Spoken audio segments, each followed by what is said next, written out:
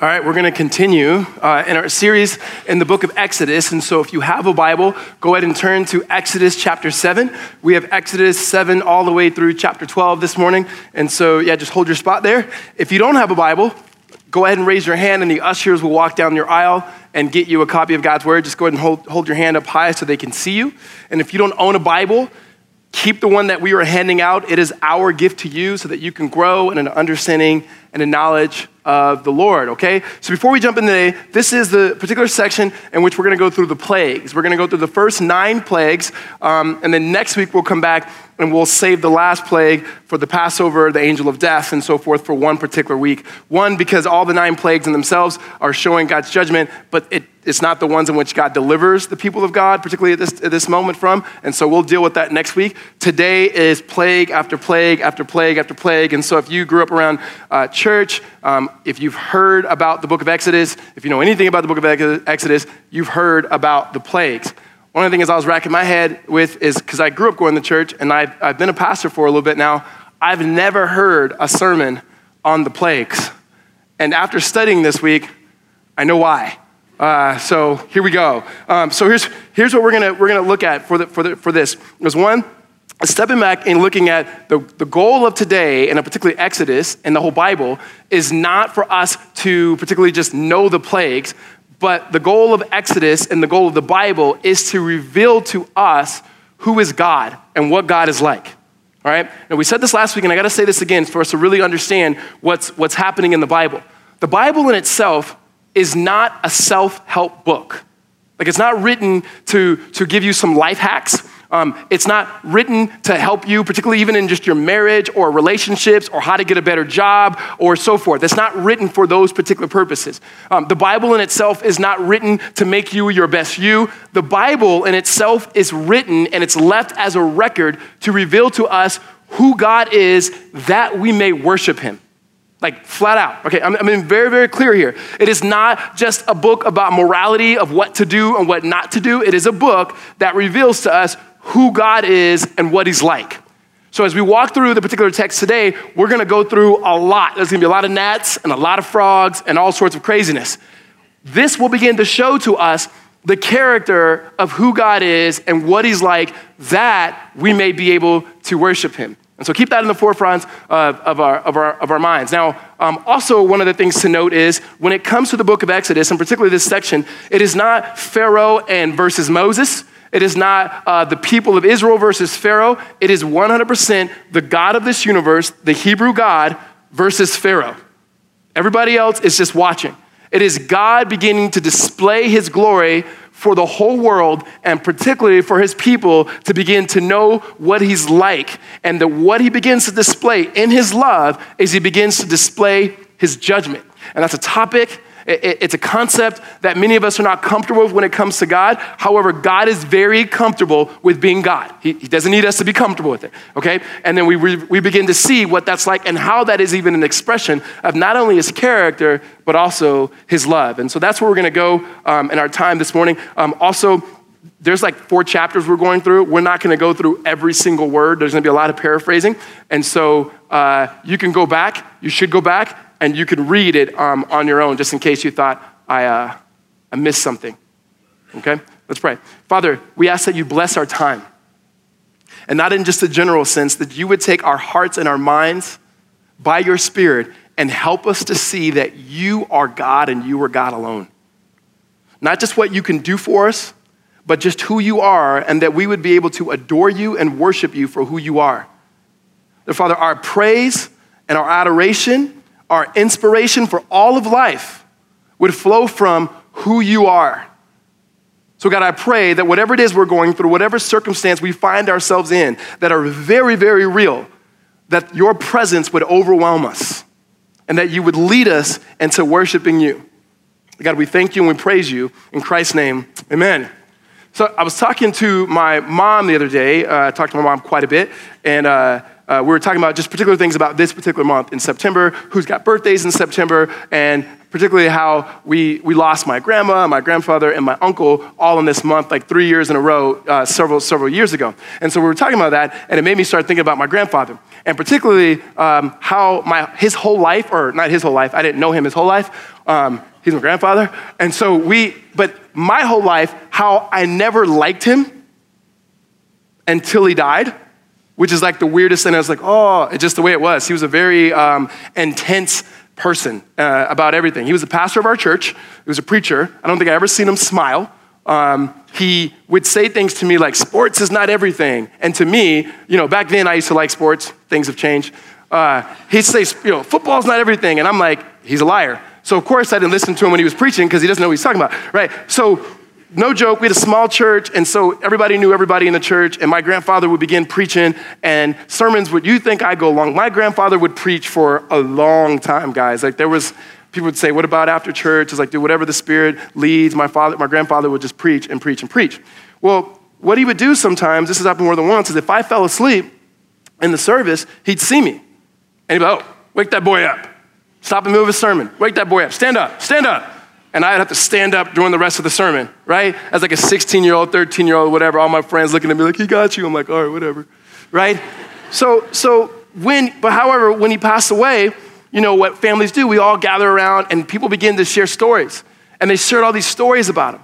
And I began to hear all of these amazing things that he had done and different people he had been with, how he had served in our army. I didn't even know that. How he had played football and was an All-American football player in high school and had gone to UCLA. I'm like, he played football? And he never told me this? He told me football was, what? Right? And there was just all of these stories. And then at his funeral, he had all these friends that had come and they would speak about how he had helped them and how he had served them and all these amazing things that he did. And I thought, wow, like, this dude was amazing, right? He was an amazing dude. And then I thought, you know what? If he was that good at sports and he's related to me, I got a chance, right? And so there was this sense of telling the stories of who he is. Now, the reason why we tell those stories is so that we know who our grandfather is, and then I can tell those stories to my kids who have never met him, like what your great-grandfather, what he's like, right? When the Bible begins to speak about God, it is not, again, so much as we just know what to do and what not to do. We know how to do those things because we know who God is. It doesn't just tell us what relationships look like. It shows us what relationship with God looks like, and thus we know what relationships ought to look like. That it puts God at the center, not by giving us abstract facts or just concepts, but giving us concrete reality of what God is like as he reveals himself through creation, through his word, and namely through his son, Jesus. And so as the writer of Exodus begins to write this, he's writing these things to show forth the might, the sovereignty, the power, and the control of Yahweh, the God of Israel, who, by the way, is showing up in ways that he has not shown up for his people to display, not just to Israel, but to the rest of the world, what God is like, that we may be able to continue to still tell the stories about our God. And so the way we pick up here is just kind of a quick recap as we got to start in the beginning, right? In the very beginning, like Genesis, which by the way means beginning, all right? In the very beginning, God creates the world, says it's good. He creates the stars, the moon, the animal, everything. And then at the apex of his creation, he creates male and he creates female, Adam and Eve, and he creates them. They sin against God. But before that, God had given them a mandate. And that cultural mandate was to be fruitful and to multiply, to subdue the land. What that means is to take all the things that were built into creation, take all the raw materials and use it in such a way to create and to develop, to make relationships, to build cities, to make art, whatever would come out of that, and that they would multiply, that they would have kids, they would have kids, they would have kids, and so forth, that they would have a family. Well, when they sinned against God, that mandate did not go away. Like even though sin entered into every human heart and that sin was brought into our world, that mandate didn't go away. Now, what happened is God decided that he was going to redeem through this particular family.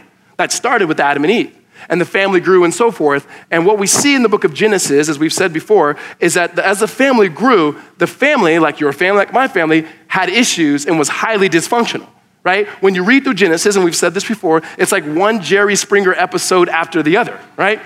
You get to the end of Genesis, and what you have is one of the sons is sold into slavery, but then God blesses him, so he's in Egypt. Meanwhile, the family is in a famine, and they have to come to Egypt, and this son forgives them, and everything seemingly thinks it's going to be great. However, that son, whose name was Joseph, dies. There's a new Pharaoh who's running Egypt. He doesn't like the family. The family went from 70 people to 2 million people. They were being fruitful and multiplying, much like we are in our redemption kids. So you have, hey, we're just being obedient. And so you have this 2 million people. The new Pharaoh says, what we're gonna do is we're gonna enslave them. Another Pharaoh comes, he continues to put them in slavery. And one of the things he had them to do, because he didn't want them to grow, he didn't want them to be fruitful and to multiply, is he says, here's what you guys have to do now. You take your firstborn son, and you have to take him and float him down the Nile, ultimately to die. Well, there was one particular kid who made it, who God spared his life.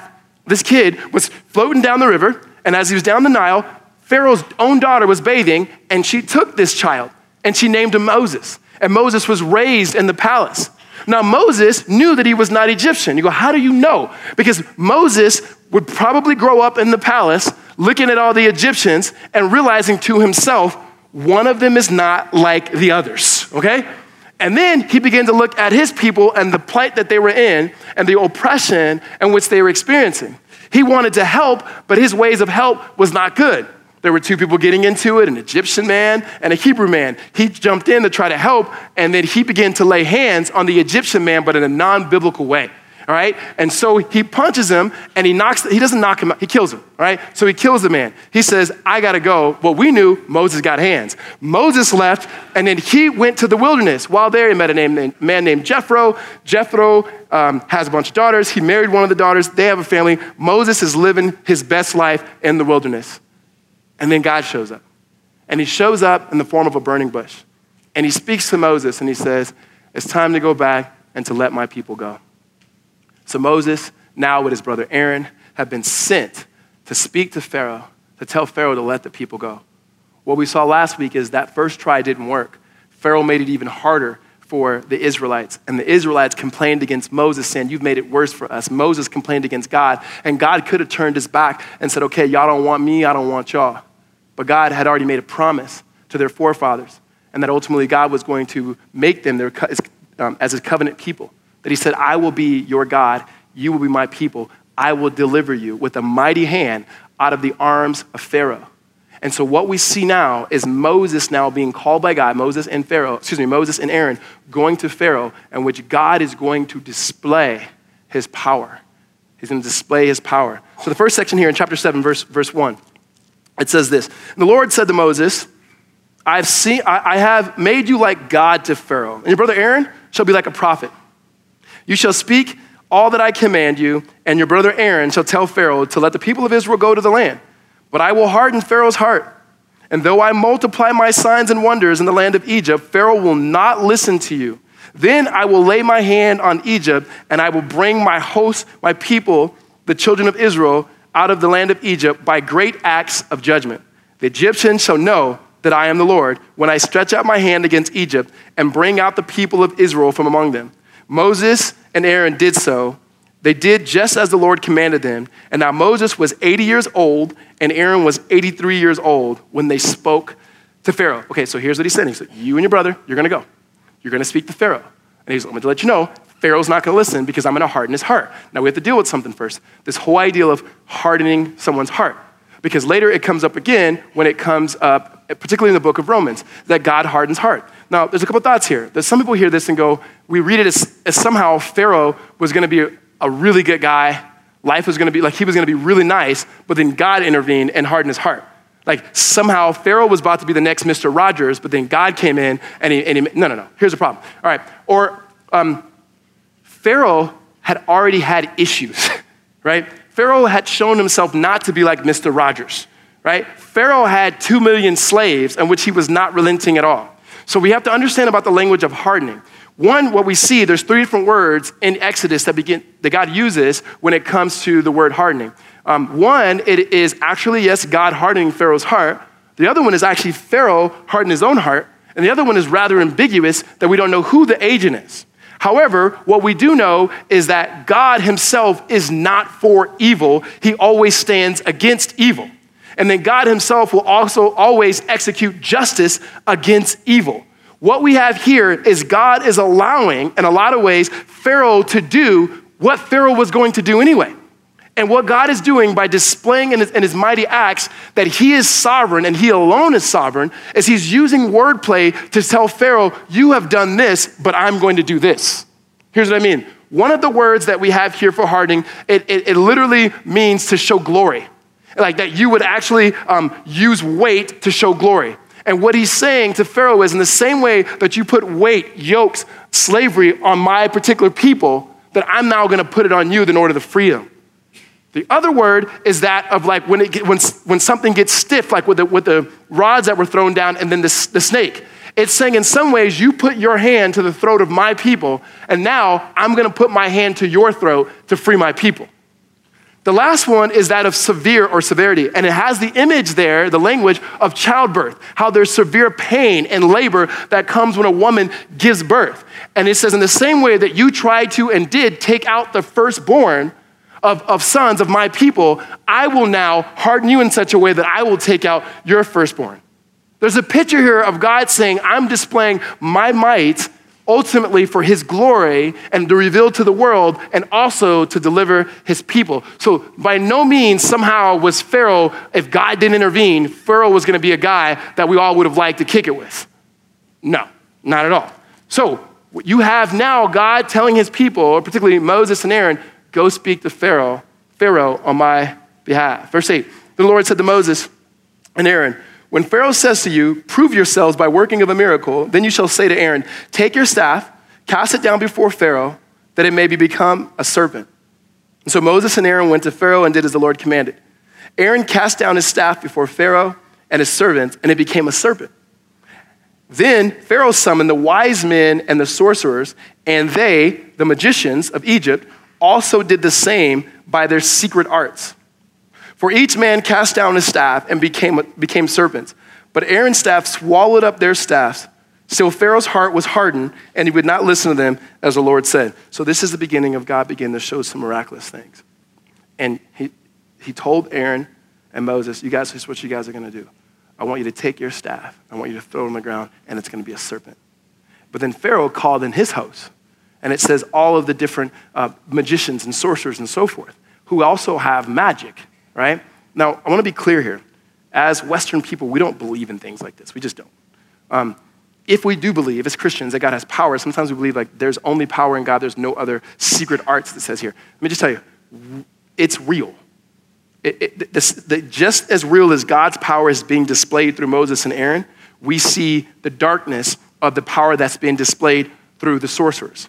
And as believers, we should believe in that there's a dark power that exists not just in the book of Exodus, but in our world now. And the reason why we should believe this is because the Bible teaches this, right? Whether we acknowledge it or not, it's present. And so the sorcerers are able to throw down their staff, and there's also a serpent. The difference is there's a greater power that's displayed in the Lord. And the way that it shows here is that the staff that they throw down, their serpent eats up the other serpents. Like what, right? Swallows it, so done, right? And then what we begin to see from here, and we're gonna walk through this, and it's a long section, are the 9 plagues. Okay, so we have a picture here of all the different plagues we're gonna walk through. So there's blood, and then there's frogs, and then there's gnats, flies, livestock, boils, hail, H-A-I-L, locusts, and then darkness. All things I could not wait to preach on when I became a pastor, okay? So here's what we have, right? We'll start first with the first plague. First plague here, verse 14. Then the Lord said to Moses, Pharaoh's heart is hardened. He refused to let the people go. Go to Pharaoh in the morning as he is going to the Nile, as he's going to the water, stand on the bank of the Nile to meet him, and take in your hand the staff that turned into a serpent. And you shall say to him, the Lord, the God of the Hebrews, sent me, saying, let my people go, that they may serve me in the wilderness. But so far you have not obeyed. All right, so here's what's happening. God tells him, go meet Pharaoh. Pharaoh is going to be at the Nile, is going to be at the water. And this kind of repeats throughout for a while. So they show up and they say, hey, Pharaoh. Pharaoh goes, you guys again. He goes, yeah, it's us again, me and my brother Aaron. And so they're here and they said, here's the deal. God said, let his people go, right? And we said this last week. When God says, let my people go, he's not suggesting. Like he's not like, hey, Pharaoh, I know you had my people for a long time. Man, can I have them back? Like, it's just like they're both of ours. We just gonna keep them at my place, right? That's not what's happening here. He actually comes in and says, the Lord is saying, let my people go or else. The particular or else, the first plague, is that the Nile will turn to blood, which is exactly what happens. So Moses takes his staff, Aaron takes his staff, he puts it into the Nile, and the Nile turns to blood. Okay, what you're gonna see, or what I need to tell you, when it comes to all of the plagues, these are not just random plagues of blood and frogs and gnats and boils and livestock and so forth. They're all gods. Like the Nile, the gnats, the frogs, all of these were Egyptian gods. Well, like I said before, it's not Pharaoh versus the Israelites. It's not the Israelites versus, it's not Pharaoh versus Moses. It is the God of the universe versus Pharaoh saying, I am God and I alone am God. And so he begins to attack their gods. The first one is the Nile.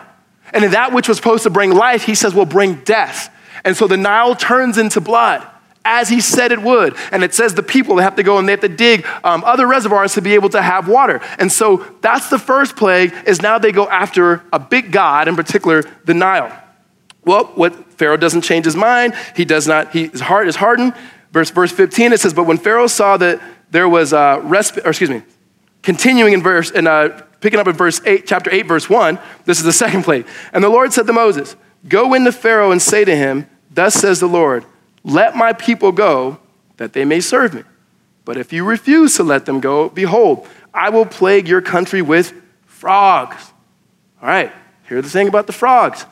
It wasn't just that there were frogs. It was ultimately that the frog also was a representation of a god, and particularly the god of infertility or fertility. So what the thought was is the frogs in themselves would come out of the Nile. And God is showing ultimately himself as God of fertility. It's God over all things, not the particular frogs. So he allows, or he calls for the frogs to come in, right?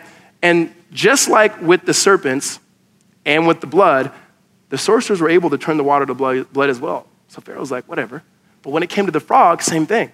God unleashed frogs after frogs after frogs after frogs into the land. And I know most of you guys are probably thinking, like, frogs, like who's afraid of a frog? I'm afraid of every animal, so if there was a bunch of frogs, I would have issues anyway. But you have frogs everywhere. So think about you go take a shower and there's frogs everywhere, right? You go to get in your car and there's frogs everywhere. Frogs are everywhere, right? And what's interesting to me and somewhat comical is that when Pharaoh goes, oh, you're gonna bring frogs? He brings in the magicians, he goes, make frogs. And so they make more frogs, right? But they already had a problem with frogs. You know, God's up there going, got him, right? And so you have frogs everywhere. The difference is, though, that they can show their power, there's a greater power. And that is, God's the only one that was able to remove the frogs. They could not. And so, once again, God relents because Pharaoh goes, okay, I'll let him go. He doesn't, but God relents and all the frogs die. And they have to get rid of all the frogs. That was the second plague. The third plague, verse 16 of chapter 8, gnats. When the Lord said to Moses, say to Aaron, stretch out your staff and strike the dust of the earth so that it may become gnats in all the land of Egypt. And so they did. Same thing with the gnats. They're everywhere. This time there was even no warning. The gnats were everywhere. The gnats, again, were a representation of a god. The fourth plague, the flies. And the Lord said to Moses, rise up early in the morning and present yourself to Pharaoh as he goes out to the water. And say to him, thus says the Lord, let my people go that they may serve me. Or else, if you will not let my people go, behold, I will send swarms of flies on you and your servants and your people and into your houses, okay? We know what it's like just even from a standpoint, let's just say you're trying to take a nap in your house and there's a fly in your house. And every time you try to take a nap, it lands on your face, right? And it's just annoying. That's one fly. These are zillions of flies. And by the way, they're not just there to annoy them. They're there as an act of God's judgment. He sent flies all over the place. Once again, verse 25, then Pharaoh called Moses and Aaron and said, go, sacrifice to your God within the land. What he's trying to say is, don't leave. Why can't you just do your sacrifices here? And Moses goes, absolutely not, because the things that we need to do, you guys won't like, and you'll stone us. And besides, if God had said we need to leave here to be able to bring to be able to go worship and sacrifice to our God. Well, Moses Pharaoh does not change his heart. Verse 32, chapter 8. But Pharaoh hardened his heart this time also and did not let the people go. Chapter 9, verse 1, the Lord said to Moses, go into Pharaoh and say to him, thus says the Lord, the God of the Hebrews, let my people go that they may serve me.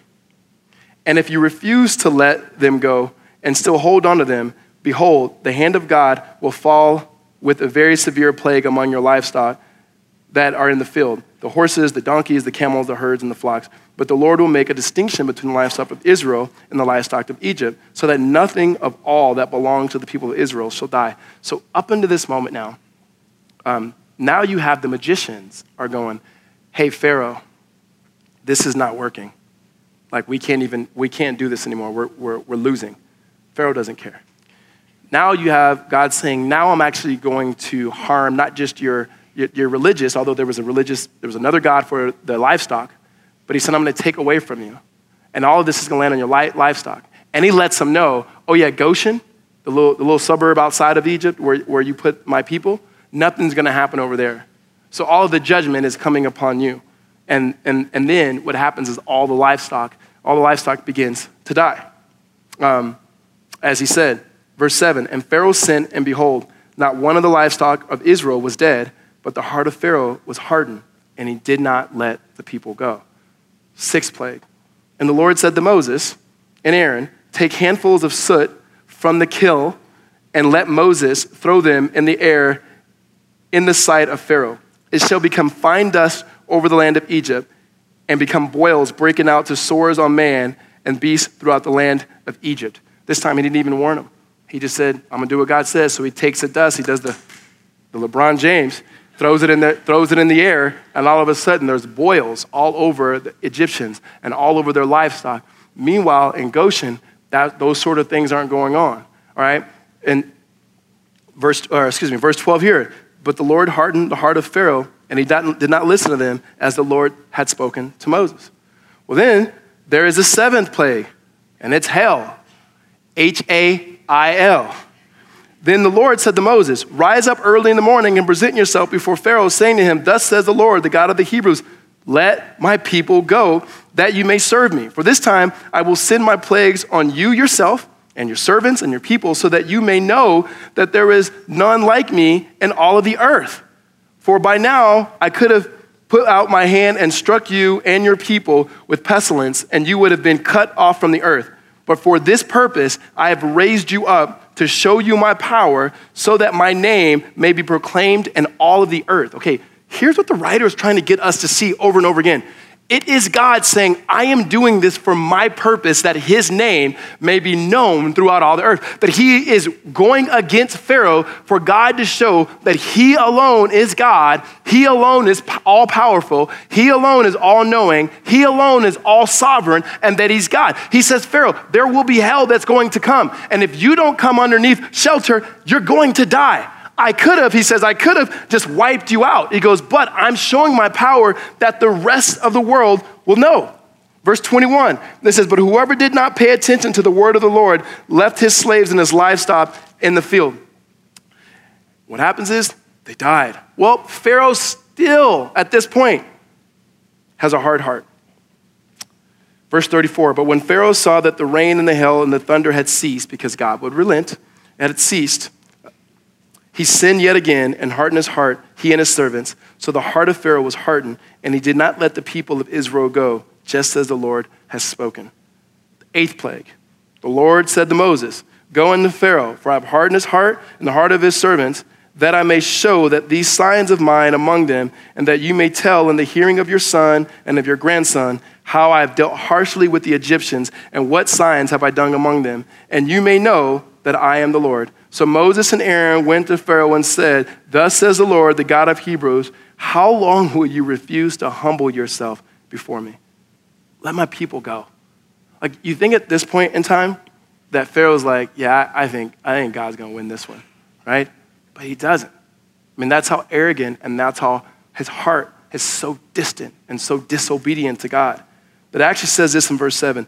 Then Pharaoh's servant said to him, how long shall this man be a snare to us? Let the men go, that they may serve the Lord their God. Do you not understand that Egypt is ruined? Like the magicians came and said, Pharaoh, no more. And now his servants are like, Pharaoh, let them go. We don't need them. Like, this is bad. Like, we had the frogs, we had the gnats, we had the boils, the livestock died, there's locusts everywhere. Like, let them go. Pharaoh does not let them go. And then finally, for this section, the 9th plague. Verse 21, chapter 10. And the Lord said to Moses, stretch your hand toward heaven, that there may be darkness in the land of Egypt, a darkness to be felt. So Moses stretched out his hand toward heaven, and there was pitch darkness in all of the land of Egypt 3 days. They did not see one another, nor did anyone rise from his place for 3 days. But all the people in Israel had light where they lived. And then Pharaoh called Moses and said, go serve the Lord.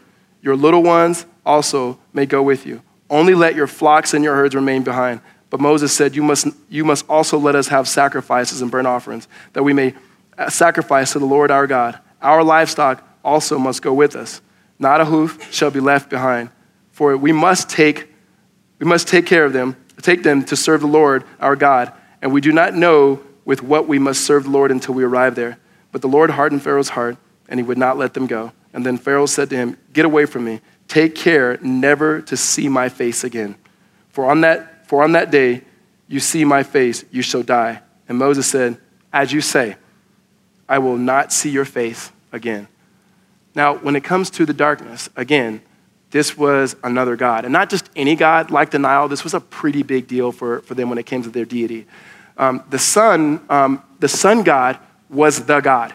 And so to have darkness for 3 days was another way of God saying, there is no other God but me. And not only was it an attack on their God, it was an attack on Pharaoh, because it was thought in the Egyptian culture that every Pharaoh would be a son, S-O-N, of the sun, S-U-N. And this particular time, what God is saying is, I am the God of all creation. Like, here's what God is doing, guys. And we need to get this, because we read this and we read all the plagues and we're like, yeah, I kind of heard that or whatever. He's showing who he is to his people as well. They don't really know him. For these 100 or so years, they'd been in Egypt, presumably probably worshiping these gods and thinking these were real gods. And he's saying, the God of the livestock, I'm the God of livestock. I'm the one who created the sun. I'm the one who created Pharaoh. And I do as I please because he is God.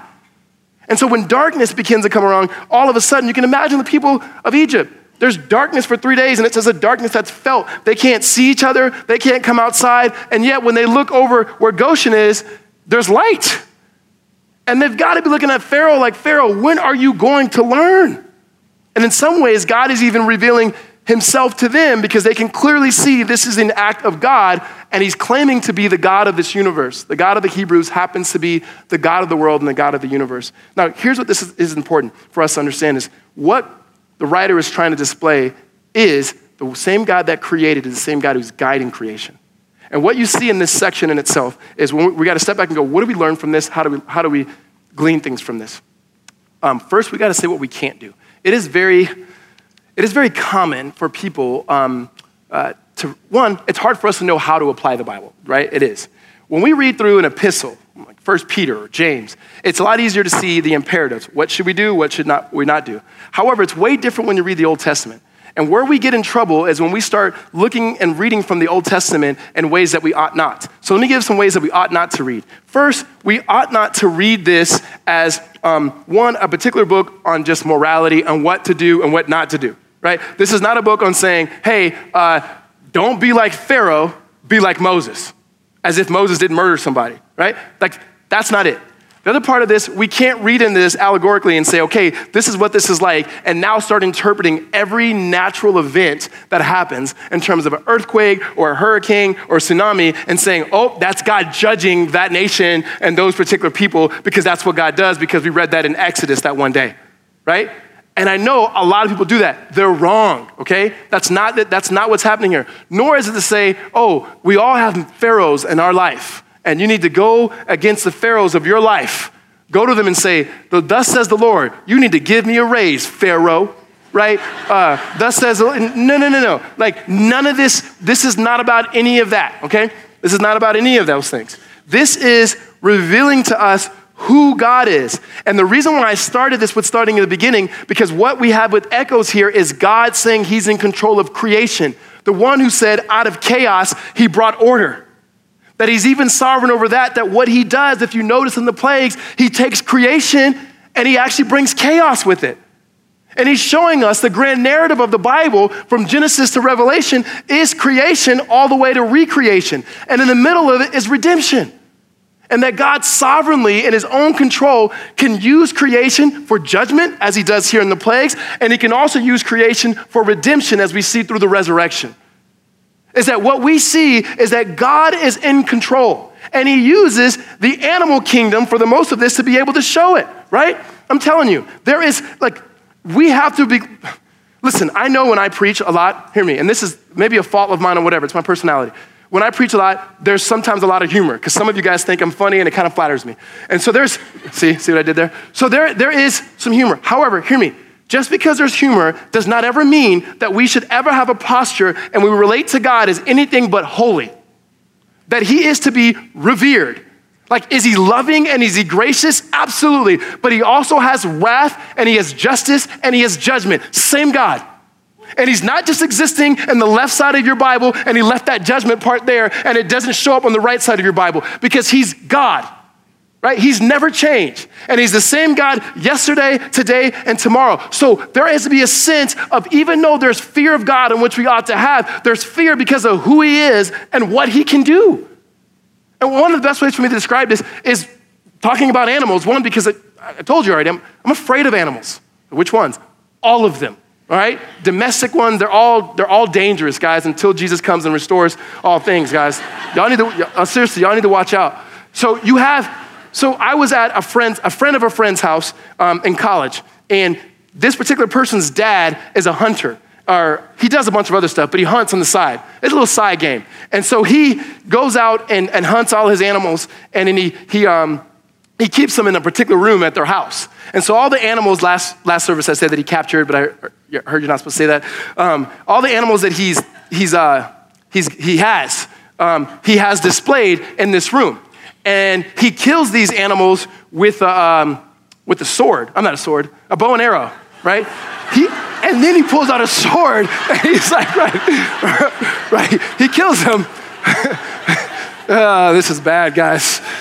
Sometimes you just need to stay in your lane. Anyways, let me give a sports reference. No. All right, so he has a bow and arrow that he kills these animals with. And he has one particular animal that scared the crud out of me. It's a polar bear, right? Now, I don't know if he was supposed to do this or not, guys. I'm not endorsing anything that this guy did. But he had a polar bear. And the polar bear was like this, right? And even though I knew the polar bear was dead, I didn't stand that close to it, just in case, right?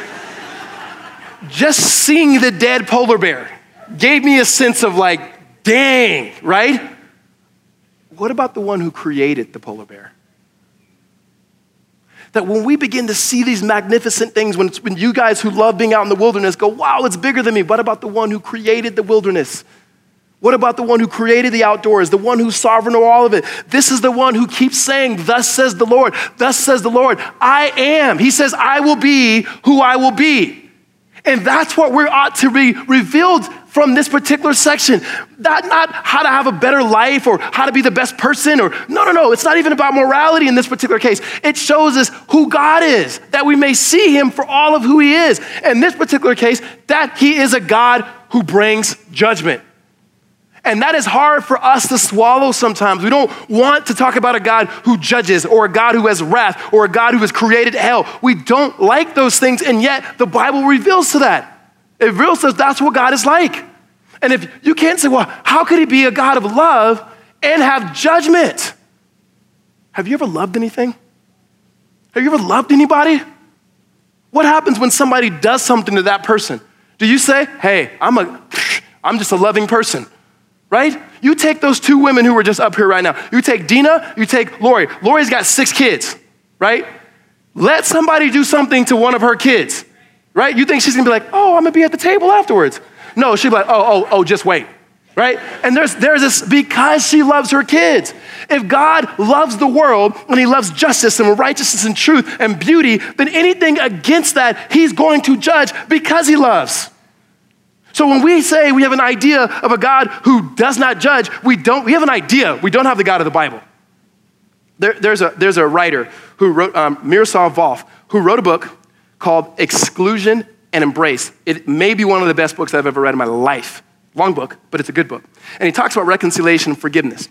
Now, he himself talks about this whole ideal of people saying they want to be nonviolent, yet they don't believe in a God who judges. And he says that's incompatible. And in there, the way he describes it, it's a longer quote here, and there are some harsh things, explicit things that are mentioned here that are hard to read. Disclaimer.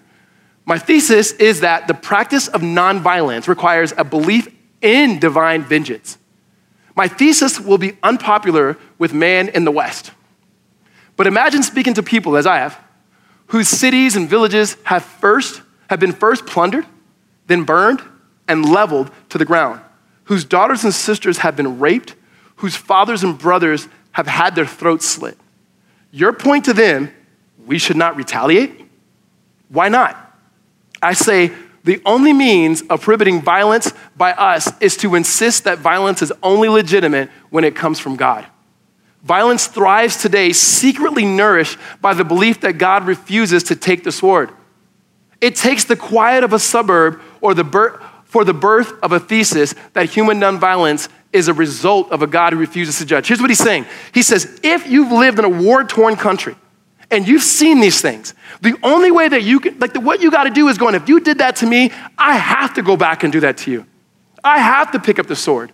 There's no way that I can be nonviolent by the belief that somehow God himself doesn't bring vengeance. He goes, the only way a thesis or a theology like that can be born is in the quiets of a suburb community where nothing like that ever happens. Because that's not the reality of the world.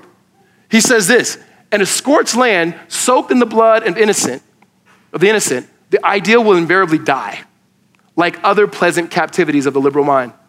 If God were not angry at injustice and deception and did not make a final end of violence, that God would not be worthy of our worship. The God of the Bible is worthy of our worship because he's God, not because he does the things that we want him to do.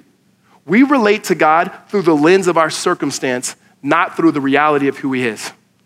That we relate to God and we say, God, we want these things to happen, good things. We want these things to happen to these people. I want this thing to happen to my life. And then if God does those things, then we decide if he's good or not.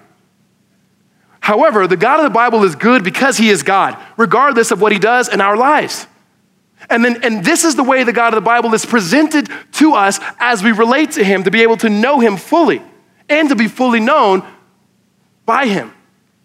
And this God happens to be, as we see here, he's a God that brings judgment. Now, before we think, well, I'm okay with it because it's Pharaoh, and I'm okay with the pharaohs of this world, whoever these most evil people are.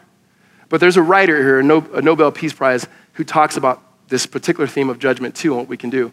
He says this, if only it were all so simple, if only there were evil people somewhere insidiously committing evil deeds, and it were necessary only to separate them from the rest of us and destroy them. But the line dividing good and evil cuts through the heart of every human being. And who is willing to destroy a piece of his own heart? That's Alexander S. And he says, who is willing? None of us are willing. None of us are willing to destroy a piece of our own heart. And so how do we relate to a God who's going to judge, and we find that reality cuts through our own hearts? The only one who we know and who is willing to destroy a piece of his own heart is God. The one who shows us here who's sovereign over creation is the same one who spoke things to existence, who's the same one that we see in Jesus Christ as Yahweh in the flesh. The one who looks at creation in the storm and he speaks it and he tells it to calm. The one who takes the water and he turns it to wine. These are not just random stories. It is Jesus showing that he is Yahweh in the flesh to bring about deliverance. And the only way that deliverance is actually brought about is if there's punishment and if there's judgment. And yet he's willing to allow the judgment on the punishment that is due for you and for me to be laid upon himself, that it may cut through his own heart in order that we may have redemption. That he experiences the darkness, That the New Testament describes when Jesus goes to the cross, the creation in itself, that there's darkness and there's quaking and the rocks split. But even in doing so, and that he can bring, with the chaos, that he can bring about judgment in creation, that he can also bring about salvation. That it is through the resurrection that God shows that the very thing that touches us all, death, does not faze him at all. And that we who now believe in him may have new life, not because he's gotten rid of the idea that he's a God who judges, because he's actually faithfully judged his son on our behalf because he desires to be with us that we may be with him. So when you say, what is a so what of a book like Exodus or a section like this, there's only one so what, and that is worship. That we begin to see who God is, namely in the person of Jesus. We see what he's done for us through his death and his resurrection. See how he sent us the Spirit that we may live for him. And then when we begin to worship him, as we gather as people, and we begin to, in the same way that when my grandfather died, that we shared stories about what he's like, that we share stories of not a dead God, but a God who lives and reigns. And we share stories with one another about what this God is like. When we begin to believe in this God through the gospel of his son, Jesus Christ, there is where our morality flows from. We begin to believe in this God and what he's like. That's where we begin to understand what relationships look like, what it looks like for us to be a people of God in business, in the marketplace. What does it begin when we begin to do these things and share the story of the gospel afresh to be able to say, this is what God is like, this is what he's been like, this is who he is, and this is what he's going to one day do. He's going to one day restore and redeem all of creation. Not at all because he doesn't judge, but because he judges. And we've just been so faithful to receive his grace that he's judged us faithfully in Christ, not due to our sin. Amen? All right, let's pray. God, we thank you for the great grace in which you extend us through your son, Jesus. For that, we are thankful. That in Christ Jesus, we see that everything finds its amen, its yes. And so, Father, we only escape judgment, not because of our morality, not because of where or when or who we were born to, but that we were born again by the Spirit of God and whom you've given us because of Jesus. That, Father, that we see that the ultimate plague, Lord, of death passes over us because it did not pass over your son, Jesus. And that, Father, the life in which you give that does not come from the Nile River, but ultimately comes from the river of life, which is in Christ, and by his Spirit, that we have new life, that we may live for you and with you. And so, God, we pray that we'd be able to gather this week as we eat meals with one another, and that we'd be able to share and tell the story of who you are and what you are like. That we would gather our children and our friends around and be able to share and tell the story of who you are like. That we would continue to repetitively tell the story, and Lord, until we finally get it, until we begin to worship you and to give our whole lives to you for who you are, what you have done in our lives. Father, we thank you in Christ's name. Amen.